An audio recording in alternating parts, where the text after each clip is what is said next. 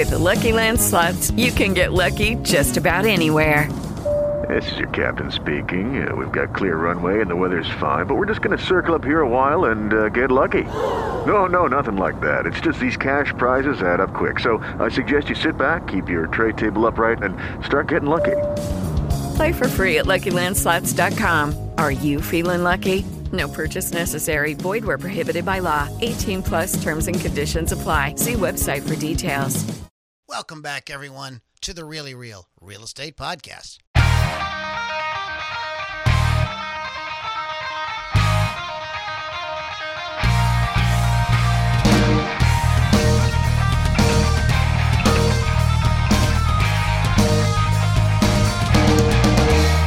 Today, we celebrate 100 episodes of the Really Real Real Estate Podcast with a very special guest. On this episode, we talk to the president and CEO of Coldwell Banker, Ryan Gorman, about all things related to fair housing. My name is Lou Lombardi. Now, here's your host, Jason Wilcox. Lou, can you believe it? We have made it to 100 episodes. Yes. I knew we would do it. I had total faith in us. That makes one of us. No. Well, we are very, very excited today, not just because it's 100 episodes, but because we have a very, very special guest on with us, President and CEO of Coldwell Banker, Ryan Gorman. And I don't want to talk too much because I want to get right into talking with Ryan. We're just so grateful that he's able to make time for us, and we're really excited to give our listeners, though, just a real quick understanding of the magnitude of this guest. I want to give everyone just a quick rundown. So I work for Coldwell Banker in Metro Pittsburgh, and I work specifically out of the South Hills office. Now, we've had on this podcast before my branch manager, Milo Heineman. So in Metro Pittsburgh, I work out of the South Hills office. I answer to Milo Heineman, who's the branch manager. He answers to John Perry, who is the regional vice president of Coldwell Banker Metro Pittsburgh, who we've also had on the podcast. John Perry answers to Joe King, who's the president and CEO of Coldwell Banker, Ohio, Northern Kentucky, Southern Indiana, Pittsburgh, and Western Pennsylvania. Joe answers to Kate Rossi, who's the regional executive vice president of Coldwell Banker, Eastern Regional, and she answers to Ryan Gorman, who's the president and CEO of Coldwell Banker. I think I have that mostly accurate. So essentially today, I am interviewing my boss's boss's boss. So no pressure. Ryan, thank you so much for being on. How are you today? I am very well. That is an overly generous introduction. I do have one correction, actually. To that. So that entire group, first of all, I think I work for all of them, but that entire group works for you. That's the relationship that we have here. So you had it almost right, just backwards. Oh, thank you. And part of the reason why I started here with Coldwell Banker in 2016 and why I don't want to go anywhere, because that is the type of relationship and mindset that I feel every day when I go into work, and why I feel so privileged to be a part of the Coldwell Banker family. And while, despite my phone ringing off the hook and them trying to recruit me elsewhere, I have always said no, because I'm unbelievably happy with Coldwell Banker. We're thrilled to be your partner, and the crew that you mentioned sets the bar pretty high. The fact that you get a dose of Milo every day is that puts you into a league unto yourself. Yes, it does. A unique leader in the organization, super cool guy. I'm happy to call him a friend. Yes, he is. Yes, I 100% agree with you. So, all right. So to dive right in, one of the things that we like to do with every one of our guests that come on is if you could just take a few seconds to introduce yourself and your role within Coldwell Banker. I know we've kind of already touched upon it, but if you could just tell us a little bit about yourself. Yeah, absolutely. So I've been here with the company for, I guess, since late 2004. Before that, I was doing mostly investment banking, fixed income trading, private equity stuff. I started out in Silicon Valley, taking companies public, technology firms. And since I've been here, I've worked in the title insurance space, property management, insurance, mortgage, a handful of different areas, commercial brokerage. I still do real estate development, and here on the largely residential real estate sides, where I get to have the most fun. I've been doing that for a while now. So Coldwell Banker's got over 100,000 folks, part of the family across a little more than 40 countries. America is where we were founded, and San Francisco in 1906 on the principles of honesty, integrity, and service. And we still live those every day. And that's a big part of why I'm here. I love it. Now, I do have one super important question. If my research is correct, you spent time at the Wharton School, the University of Pennsylvania. Is that correct? That is right. My beloved Philadelphia. That's Now, true. we are a podcast that's based out of Pittsburgh. So I have to ask, is it the Steelers or the Eagles, the Flyers or the Penguins? How does that Yeah, work here, Ryan? it's definitely Philly sports. So my mother is a rabid, I mean like dangerous level Eagles fan. She's on a list somewhere with the Secret Service, I'm sure. So she's a very, very serious player. To give you an idea how serious of an Eagles fan my mother is, she lived in Florida and called me one day back in the year that the Eagles won the Super Bowl, and she called me in maybe October and said, "Hey, they're going all the way this year. I got to be home. You got to get me an apartment on the parade route." I'm like, "Ma, this is like they've literally never won since it's been called a Super Bowl. Like you're insane." But sure enough, I flew down there, drove her up, got her an apartment on the parade route, and that you can see her in literally in the Philadelphia Inquirer the day after they won, a picture of her at the parade. So that's how big of a fan she is. But I grew up going to all of them. My uncle was a scout for the Jets, and now our headquarters is next to the Jets training facility. So, kind of green and white, lots of different ways. That is amazing. I feel like your mom and I would be best friends. That's awesome. That just makes me love you and your family even more. Fantastic. It is true. So we brought you on today because we want to talk fair housing. I know that is a big that's a big point of interest for you. In fact, actually, kind of your love of it and your advocacy of it has caused me to want to learn more about it. It's become a passion of mine through you. And so that's what we wanted to talk today. Now, this particular podcast is designed for buyers, sellers, and investors. So we like to start at the 101 for anybody who may be new to this, maybe who doesn't spend the day-to-day life in the real estate world. So let's start with the basics, which is what is fair housing specifically, because we're going to be talking about it. What is the Fair Housing Act of 1968? Yeah, so essentially that was a law that, believe it or not, there was actually law 100 years prior to that essentially made discrimination illegal in a number of different categories. But it persisted very significantly, especially a discrimination against African Americans, but it was well beyond that as well. Right. Fair Housing Act of 1968 essentially codified with some pretty significant specificity exactly what kind of discrimination was illegal related to housing. So, for instance, marketing or selling a property to members of only one race, or it's not just race or other protected classes, but essentially race, charging more for a mortgage for members of a certain race, not providing a mortgage to members of a certain race, essentially codified what many people, when they learn about it, are surprised to know, wasn't codified previously. There was actually legislation on the books, but it was not enforced, and it provided some teeth for enforcement in a way that didn't exist prior. Right. And I think the big thing for people like me in 2022 going, wait, really? We actually had to put this into a law? Like this just wasn't basic common sense, and it wasn't just already just happening because it shouldn't need to be a law. But that's just my own personal opinion. Yeah. No, I think I share that opinion. I think many do. Even more tragically, we'll probably get to some of this, but how even today, this is not a thing of the past, unfortunately. Unfortunately not. You are right. We are going to get there. So the next question I have is, I know one of the big things you're about is education and kind of understanding the history of fair housing, understanding the housing market in America, for the last, 50, 75, 100 years. I know we've talked in email off record as far as, education is a big thing in terms of reading up on fair housing. So I've kind of a two-part question, which is for anybody interested in wanting to learn about fair housing, what books would you recommend to read? What books did you find really helped you in your studies of understanding fair housing and kind of what we've gone through in America in the last 100 years? And then what was for you the most shocking, or one of the most shocking or surprising things that you've learned about fair housing in our nation's history? Sure. Well, I definitely went on a journey to read up and study and learn as much as I possibly could. Following Newsday is a publication on Long Island, and Newsday did an undercover investigation, I guess a few years ago, and turned up some really disturbing trends and actions that were taken out on Long Island, and by agents, by loan officers, other kinds of things. And I actually testified before the New York State Senate subcommittee following that.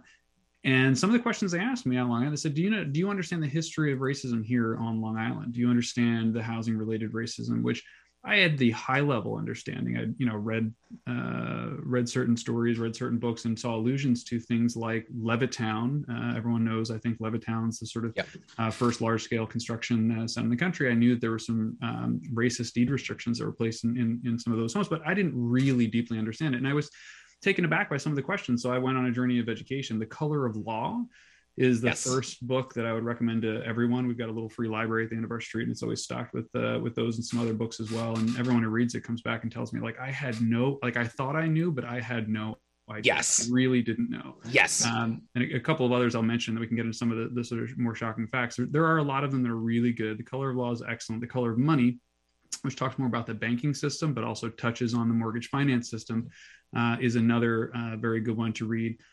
One of the best sort of most personalized accounts is a book called Levittown. And it is actually not about the Levittown on Long Island, it's about Levittown in Pennsylvania, but it goes through basically a family's journey and so this is one of the more shocking stories. I'll give you two that come to mind for me. One is this family that wanted to move into a home in Levittown and essentially had to get another family to sell to them sort of discreetly because of the restrictions that were there. Their home was bombed on multiple occasions. I mean, bombed. This is America. This is not America in the Civil War. It's not. I mean, it literally. I mean, just horrific. I can't even. And they have children. I mean, I just can't. It just. As a parent, it just it made me so viscerally angry to think that this kind of thing would happen to anyone, and then to read up and realize that that's kind of not that bad compared to some of the more horrible things that were done to others elsewhere over time. It's unbelievable. But I recommend that book, Levittown, because it's such a first person personalized account that really makes you understand the people behind this. It's not statistics, it's not law, it's not litigation, it's not news. It really brings it home in some really disturbing ways at how people had to stick it out and in ways that they had to risk their lives, the lives and mental well-being of their family members just to live in a home. And if you hear the story, it was truly just to live in a home that was like a decent place to live that was not too far from work. I mean, it was the most basic thing that middle America. Right. It was amazing. The one of the things that was the most disturbing to me and really it brought to light things I just didn't know. And I feel like everyone should know this. And it's in The Color of Law, there's one tale of one particular development that a developer wanted to build, and they were not going to place racist deed restrictions in it. In other words, they were not going to say this is just for Black families or this is just for basically non-Black families. Basically anybody but Black or Jewish people is essentially what a lot of the deed restrictions were. But they didn't want to do that. They wanted to just make it. They weren't making a statement. It wasn't a political or social. They basically just wanted to make a development and sell it to whomever could buy it. Right. And they lined up the financing. They had an large insurance company that was willing to back the financing, which is something that life insurance companies especially do, back a lot of these developers. They did back then, they do today. And they had everything lined up. The administration, the sort of precursor to today's federal government entities around housing, had already been directed by Congress to stop discriminating in housing. It was very clear, it could not have been more clear what their mandate was. But the administrator at the time sent a memo around to everyone saying, we're going to ignore Congress and we're going to continue to enforce racism in all its many forms, including refusing to finance any properties that don't have racist deed restrictions. They found out about this developer developing this property. They were not seeking government financing, but they contacted the government contacted the insurance company to tell them they're not going to insure any of their deals in the future if they provide financing to this developer. So this is not people didn't go out of their way to be helpful. This is people going out of their way to nefariously attack others who are not as racist as they are. I mean, it's just mind blowing to me. I did not know that. I mean, I thought I knew these things. I had no idea how deeply systemic it was, and in some cases is. I remember reading that story because that was the first book that I read, and I remember being so violently angry. It actually took me. There were times where I'd read a small story, a couple pages. I had to put the book away because I was so angry with what I was reading. I couldn't keep going on. And you hit the nail on the head. We hear the phrase systemic racism used a lot in the dialogue today. This book and that story specifically shows this just wasn't a couple of people that didn't like a certain race or whatever. I mean, this was deep rooted, through, the federal government and the local government, insurance. I mean, it was all over the place when it comes to that. I know for me, I thought one of the big things that I remember reading was the whole concept of panic selling, where realtors would actually go into neighborhoods. Somebody of a different race would move in and they would say, okay, the property value has quote unquote gone down because now it's not an all white community. Somebody of a different race has come in, when that wasn't the case at all. They lied. Now this was 50 years ago, so house might have been worth $10,000. They said it was now only worth $5,000, but you know what? We'll give it to you for $6,000. We'll take this off your hands. We'll take the property, and then they turn around and they would sell it to someone of a different race who was willing to pay more because they were so desperate for housing because they couldn't find anything, and they would sell it for a profit to these people basically willing to gouge them. And the whole concept of panic selling was to tell people that house values had gone down when really they had actually gone up because people of a different race were willing to pay more because there was such a scarcity for good housing. That concept, often referred to as blockbusting, was quite prevalent in that secondary sale. So this is another thing. You bring up an excellent point. This is another thing that was a surprise to me. I had never contemplated the fact that I had realized that people of a non-favored race or religion were oftentimes charged more for mortgages or didn't have favorable terms. I had heard about that. I understood that. What I did not realize is how much more they were oftentimes forced to pay for the very same house because of the limited supply of non-deed restricted properties. And there are some tales of this, of paying sometimes 50 or 75% more for a house. Now, in today's terms, that means paying like $200,000 more for the exact same house because one buyer is black and another buyer is white. And it would be because of some of those tactics that you just mentioned, which is, it was shocking to me. And one other book I'll recommend that isn't on point to this, and it's an epic book, but The Power Broker, about Robert Moses in New York City, breaks down some of the detail of how certain highways were placed or eminent domain utilized when it seemed as though certain neighborhoods were starting to thrive in the Black community, and there were businesses that were owned by and patronized by Black residents in ways that felt like it jeopardized the non-Black residents' potential income if they were also selling similar goods or operating similar services. And suddenly eminent domain would come in and entire blocks would be raised and highways placed, or in one tragic case outside of, not in New York, but another area, they literally, a Black doctor had acquired a property and started to build a house, and they used eminent domain to acquire just his yard and turn it into a park. Just his yard and turn it into a park. So anyway, I know there are many people listening to this who would probably say, yes, we knew that, and I'm surprised you didn't know that. And shame on you for not knowing. And I agree, shame on me. I mean, that's part of the journey I'm on, and part of what we want to do is change that.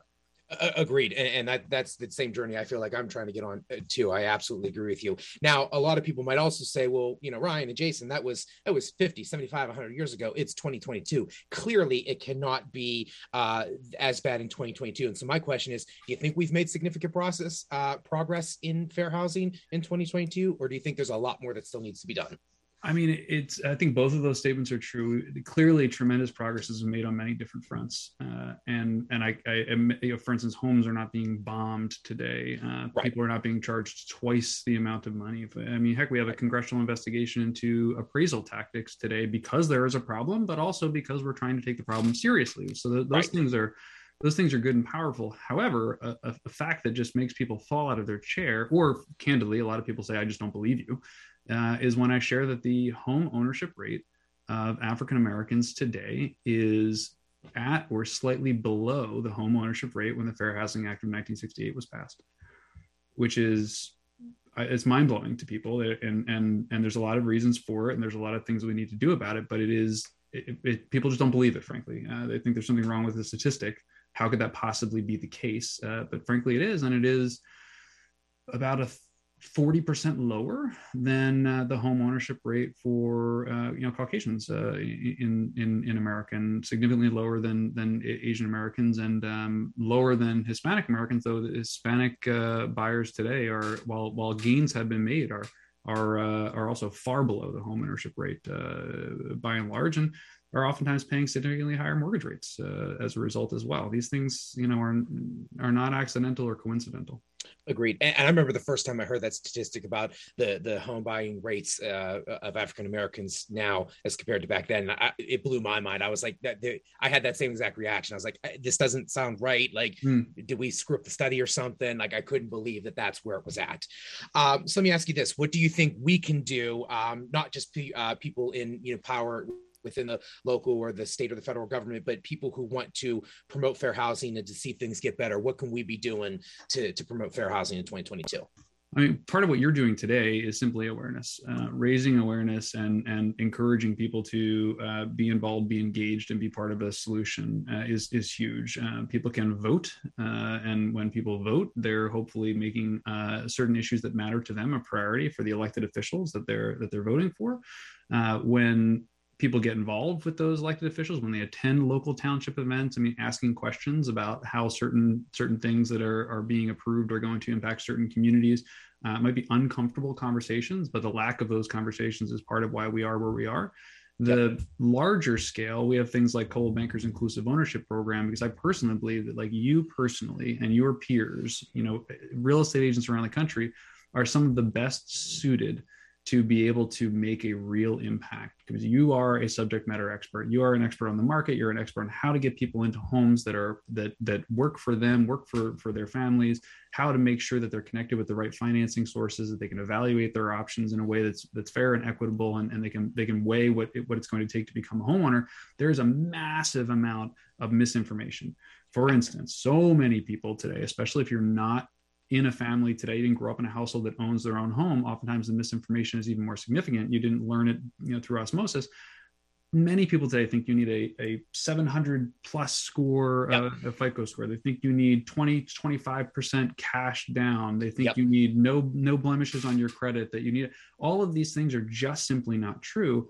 And the fact is, many populations that are coming from communities or families that have high ownership rates, they may not know the truth about those things either, but they know who to ask. They are surrounded by individuals, including real estate agents or members of the larger community or family, who they can connect with to learn those answers. And I think our inclusive ownership program, specifically designed to invite in or create brokers who are serving historically underserved communities, equip them with all the value that Coldwell Banker has to offer, so that they can equip their communities and those they serve with the information and the products and the services and tools they need to massively increase the home ownership rate of the communities they serve. And that's a really significant firsthand thing that we can do. But it all starts with awareness, so that we understand that the needle has not moved. Generational wealth is a real thing. Yes. And it's easier to perpetuate than it is to start. Many of us are benefiting from that perpetuation. I didn't grow up rich, but I grew up in a home that was owned by my family. And that's a pretty significant impact. Now, like my father, for instance, has benefited from the home appreciation that he's enjoyed. And the single biggest wealth creator in this country, it's just a self-serving comment, the single biggest wealth creator for families in the United States is the appreciation in the value of home. That was true before the most recent increase in home prices, and it's only even more so today. So two families that live next door, one rented, one bought, there may be $250,000 worth of wealth that has been created for the family that owned their own home versus the one that didn't. And that is multiple educations. If you go to state school, that is seed money to get a family started. That's seed money to get a business started. That's very difficult to replicate.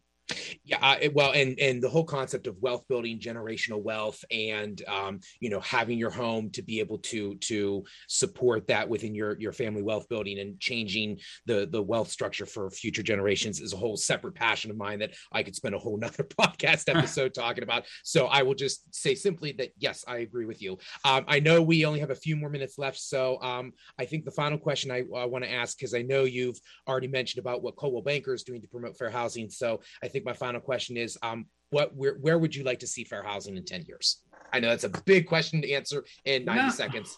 Well, I mean, I think there's an ultimate report card, and that is, I think, I don't want to overly emphasize just the Black home ownership rate in this country, but it's worthy because we as a nation overemphasized prohibiting Black home ownership for a long time. So it's worthy of overemphasis today, but that is kind of the ultimate report card. I'd say home ownership in general across the board, and it impacts whether it's Hispanic families, Asian families, LGBTQ plus families. It impacts everyone. The discrimination is very real, and evidence just stacks up by the day. Right. But if there were one report card that I'd say, 10 years from now, if we have materially moved the Black home ownership rate in this country, then we have done more for a group that candidly we as a nation and industry have done more against for many years. And I think that to me is the ultimate report card. So when people ask me about the inclusive ownership program, what number of affiliates do you want to bring in? What number of agents do you want to bring in? How do you want to change things? There are interim milestones, but the ultimate report card is that home ownership rate. I believe that home ownership is a net and pure good. I understand some people debate that. I don't. And if it is a net and pure good, then it should be widely dispersed and widely enjoyed. Agreed. 100% agreed with you. Ryan, we cannot thank you enough for coming on to the podcast today. We so greatly appreciate you taking time out of your schedule. Before I turn it back over to Lou, do you have any final thoughts? I appreciate you doing this. I appreciate the passion around this. I appreciate the allyship toward it. And whether it's you and Milo in your office and in your community every day, or it's people lifting up a message and trying to drive the change that they want to see in the world, across the country and around the world. I mean, it all starts with this, right? I think I'll butcher the quote, but the concept of, a small group of determined people can change the world. Indeed, nothing but that ever has. I mean, that's really powerful. And I just want to appreciate you for prioritizing this, and hopefully this will spark some conversation, some comments, some action well beyond just those who listen to this podcast. So thank you so much.